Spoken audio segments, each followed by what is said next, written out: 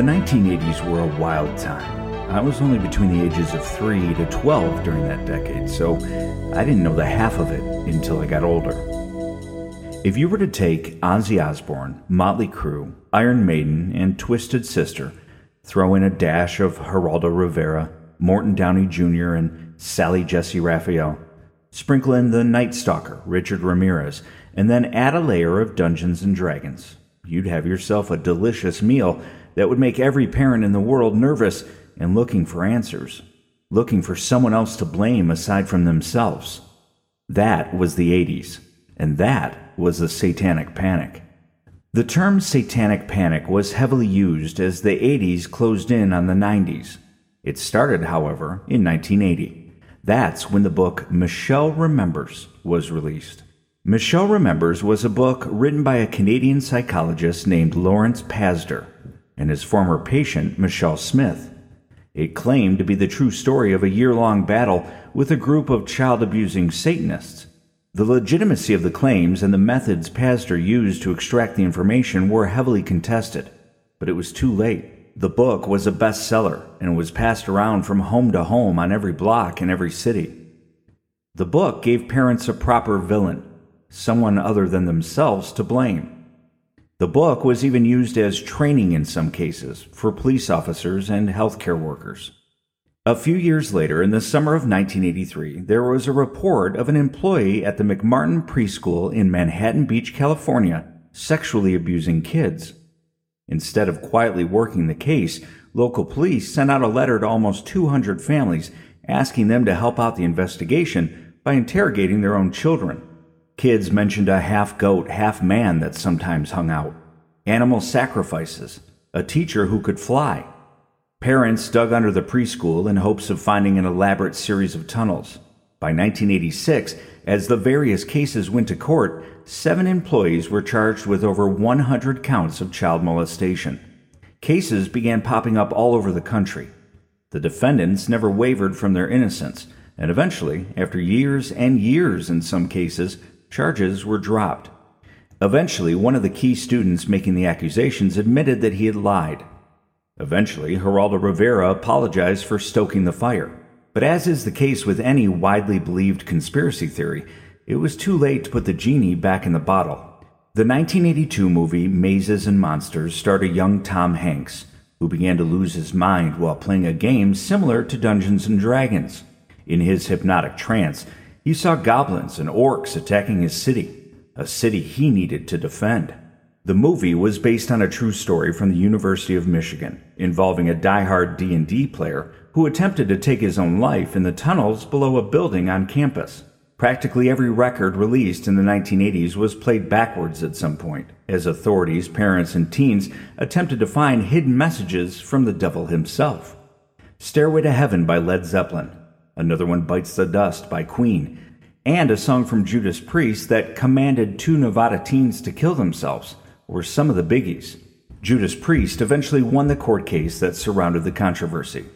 According to Wikipedia, in his book entitled Satanic Panic, author Jeffrey Victor writes that, in the United States, the groups most likely to believe rumors of SRA, or satanic ritual abuse, are rural, poorly educated, religiously conservative white blue-collar families with an unquestioning belief in American values, who feel significant anxieties over job loss, economic decline, and family disintegration. He compares it to other moral crises, like the Salem witch trials, a form of scapegoating for economic and social ills. In 1994, a training video entitled The Law Enforcement Guide to Satanic Cults was released to police departments around the country. I found a VHS copy of it. Let me play some of it for you. Today it's my privilege to host this program on a little-known area in law enforcement, but important to every small community and every large city across our vast country. It's the area of satanic cults and how they impact our families, our children, and our communities. In satanic occultism, that which is good is bad, and that which is bad is good. And as you view this learning and educational tape, pay attention to notice the reverse of everything that is normal becoming abnormal.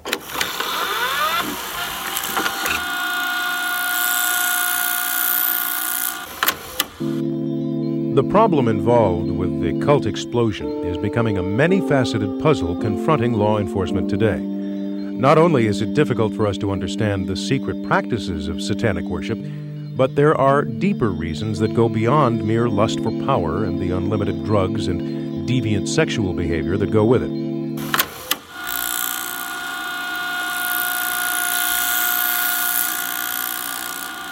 There are three general areas and levels of involvement in satanic occult worship. The first would be dabblers.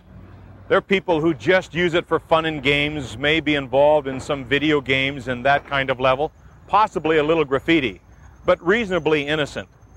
The second level would be those that are involved for spiritual reasons, and they recognize that there's power in the worship of Satan.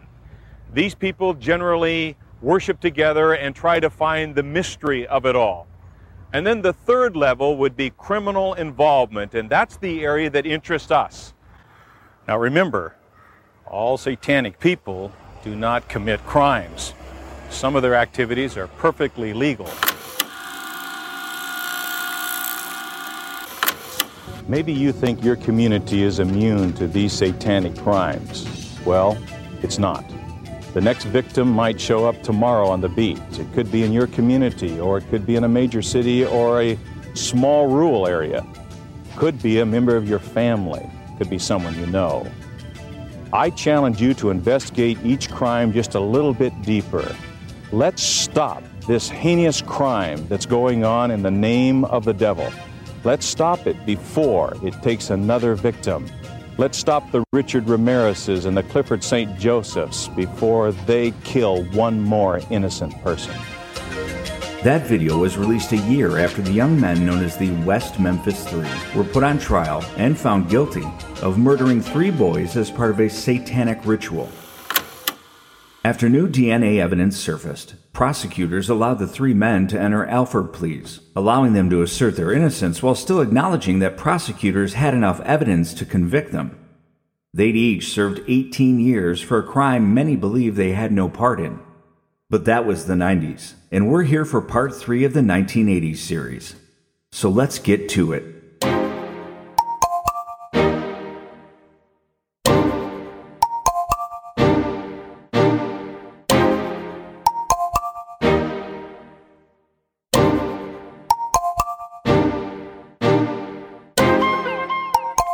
Episode 45. Sally, Shane, and the Satanic Panic. Sally McNelly was born on March 26, 1970, in the small town of Ballinger, Texas. She never got to know her father, who was out of the picture before Sally turned 2. Her mother, Patricia, was young, between 16 and 17 when she gave birth. The two were more like sisters in Sally's youth. In the early 1980s, Patricia and Sally packed up and moved 36 miles southwest to San Angelo, Texas, where Patricia enrolled in Angelo State University to study nursing. Eventually, Patricia met a man named Bill Wade, and the two wed. As Sally entered her teens, she became rebellious, ran away from home a number of times, and eventually dropped out of her senior year of high school just 4 months before graduating. In early 1988, Bill and Patricia welcomed a son into the world, Sally's brother, Derek Wade. Sally had just turned 18. Despite her setbacks, Sally had a plan. She'd get her GED and then enter the Navy. Shane Stewart was born on August 5, 1971, in San Angelo, Texas. He was the second boy born to Marshall Stewart. He had an older brother named Sean. His mother, Caroline, appears to not have been in the picture much, at least later in life. Shane was a lifelong San Angelo resident who worked part-time at a local Pizza Hut and had big plans to enter the Air Force after completing high school.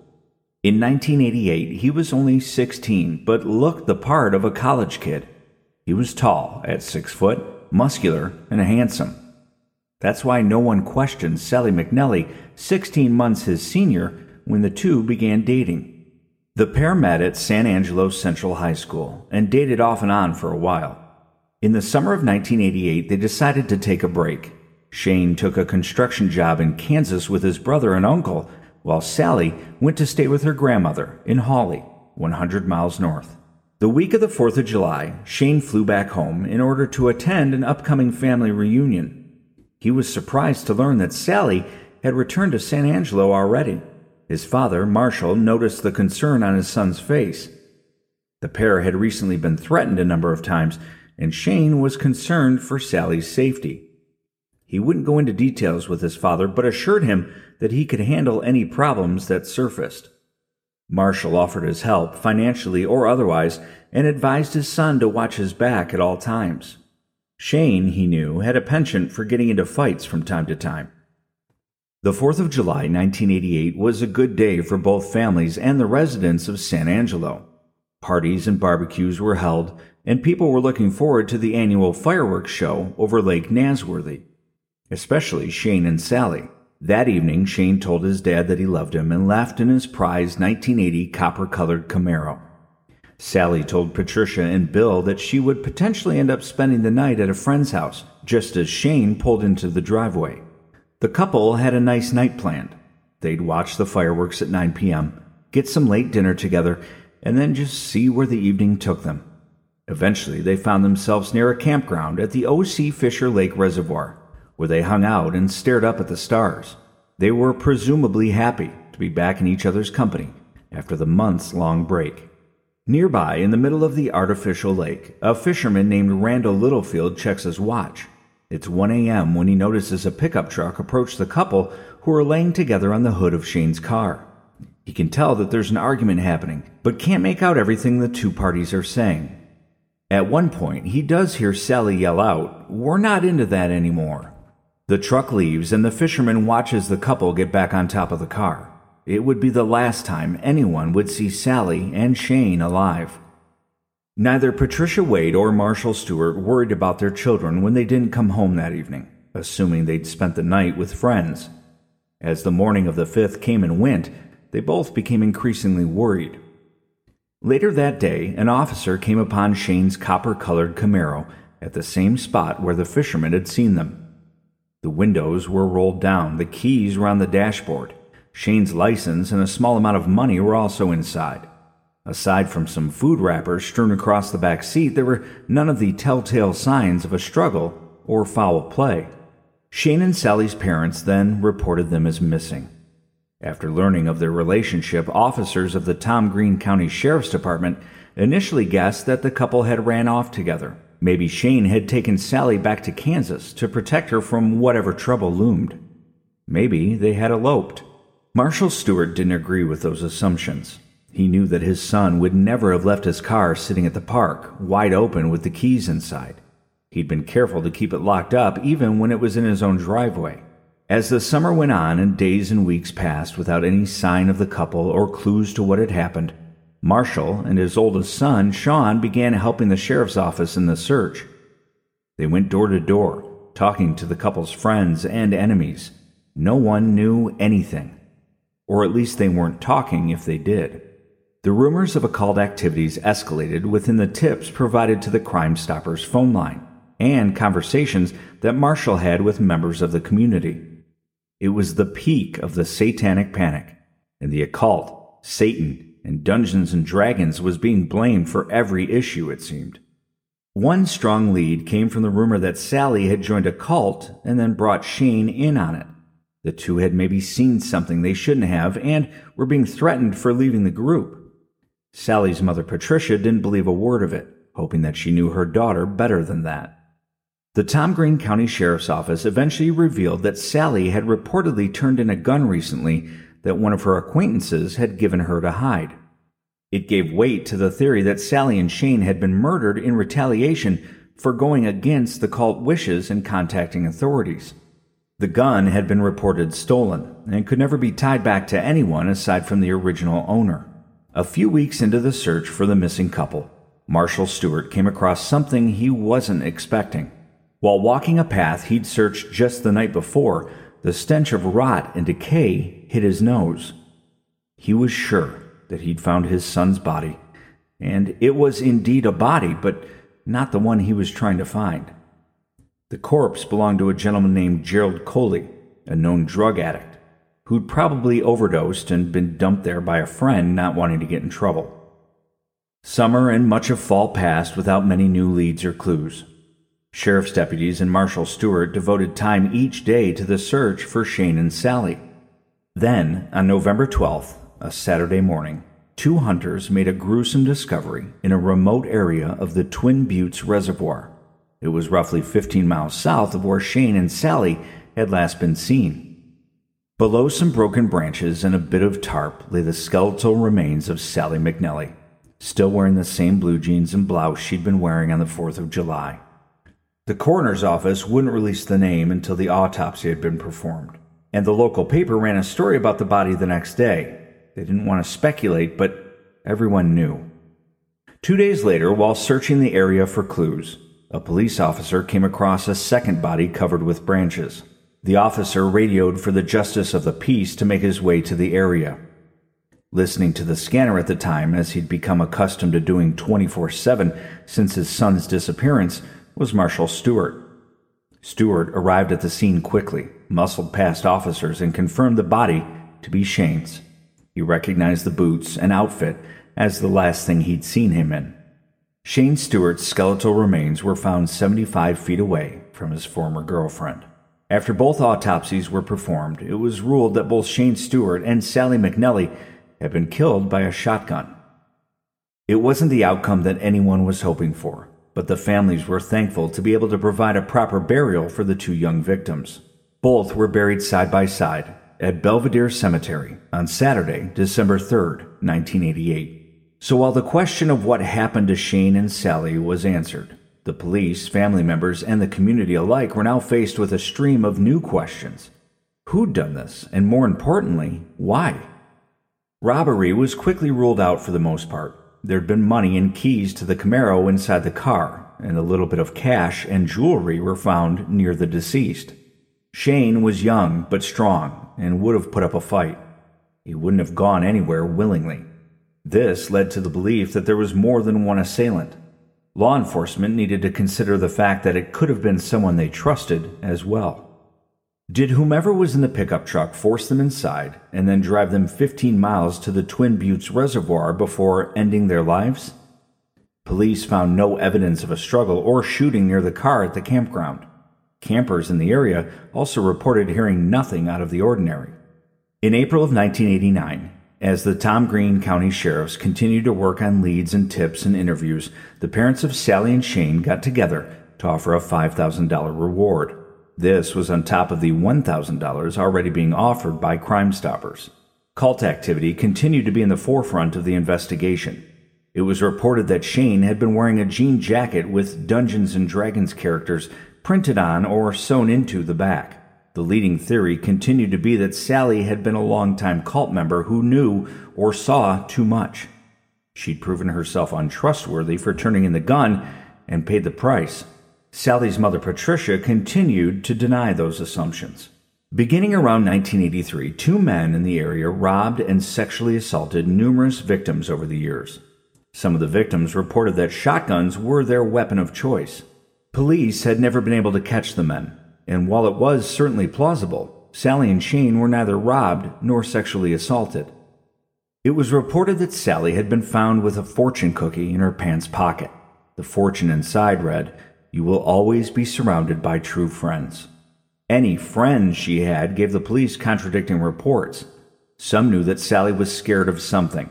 Some claimed to have seen her partake in occult rituals. Some said she never would be a part of something like that. Most said they wouldn't say too much even if they knew, because they didn't want to be the next target. 2 more years ticked by, and as far as the public knew, zero progress had been made. Marshal Stewart continued his search for the killer or killers, turning over notes and evidence to the police. In May of 1991, it was announced that Unsolved Mysteries would be covering the case, and suddenly hopes for answers were renewed. The episode kicked off the show's 4th season and featured interviews with Marshal Stewart, Patricia Wade, and the lead investigator from the Tom Green County Sheriff's Department, Lieutenant Lou Hargraves. Family and friends painfully watched the episode air on September 18th of 1991. Unfortunately, nothing came from it, aside from an uptick in unreliable tips. Patricia and Bill Wade moved away. still returning to the cemetery on the anniversary of their deaths and sometimes their daughter's birthday. Years passed by, and then a decade, before the cold case was re-examined. In 2004, a team of investigators was formed that included officers of the Unsolved Crimes Investigative Branch of the Texas Rangers. They took a look at the case and worked on it for a bit, but nothing came of it. By 2010, Marshall Stewart was still spending at least a little time every day trying to come up with new leads or information. He refused to quit, despite the fact that he was even a suspect for a short period of time. 3 years later, in 2013, hopes were once again renewed when Sergeant Terry Lowe and Sergeant Ray Mellis were assigned to reopen and re-examine the case. By that point, 25 years later, the pair of detectives had over 10,000 investigative documents to comb through. They administered polygraph tests, interviewed residents again, and even had a hypnotist come in at one point. In early 2014, Sergeant Lowe created a Facebook page dedicated to the memory of Shane and Sally. The page received thousands of views and hundreds of followers, including some family members of the deceased. He wanted to do anything he could to keep the case in front of the public. There were announcements of a possible suspect living in a foreign country. Shane's body was exhumed for DNA purposes. In fact, each of their bodies were exhumed a number of times. While it was upsetting to the parents, they were always willing to let the police do what they needed to do. The Texas Department of Public Safety highlighted the case in 2016, and Sergeants Lowe and Mellis continued their work. Then, in 2017, things got interesting. The FBI was brought in on the case and sent a team from their behavioral analysis unit to help. In June of that year, there was a new person of interest announced. John Cyrus Gilbreth was a 47-year-old San Angelo resident who'd been in and out of trouble over the years. His rap sheet included larceny charges in 1987 and 1989, and a third-degree felony charge for dealing marijuana in 1994.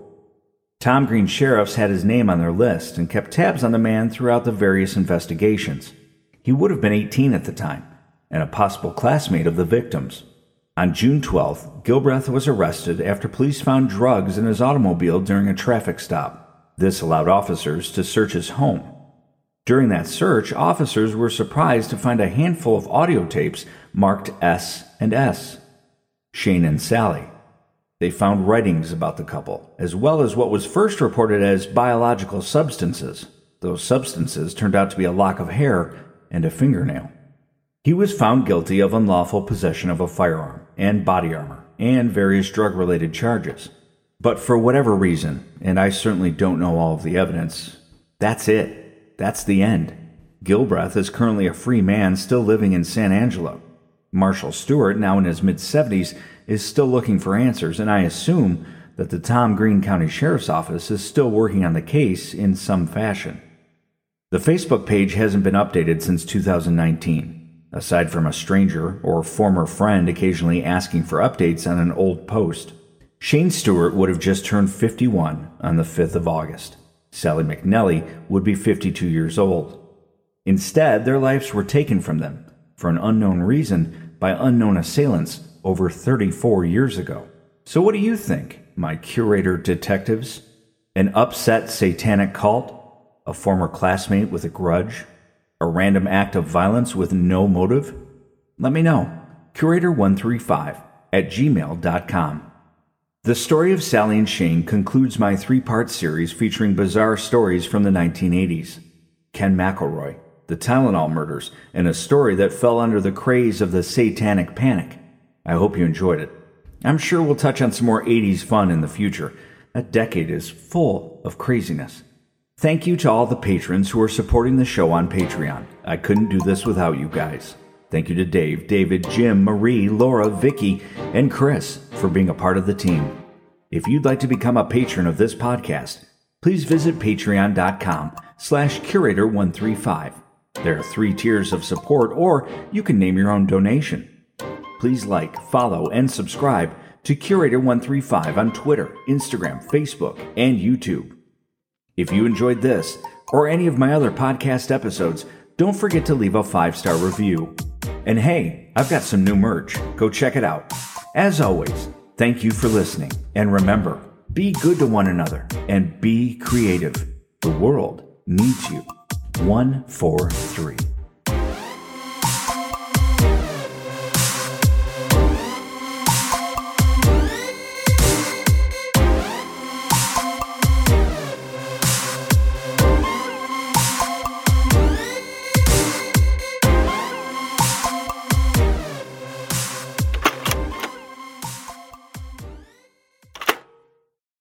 Now they make down new beef, you saw her maybe run.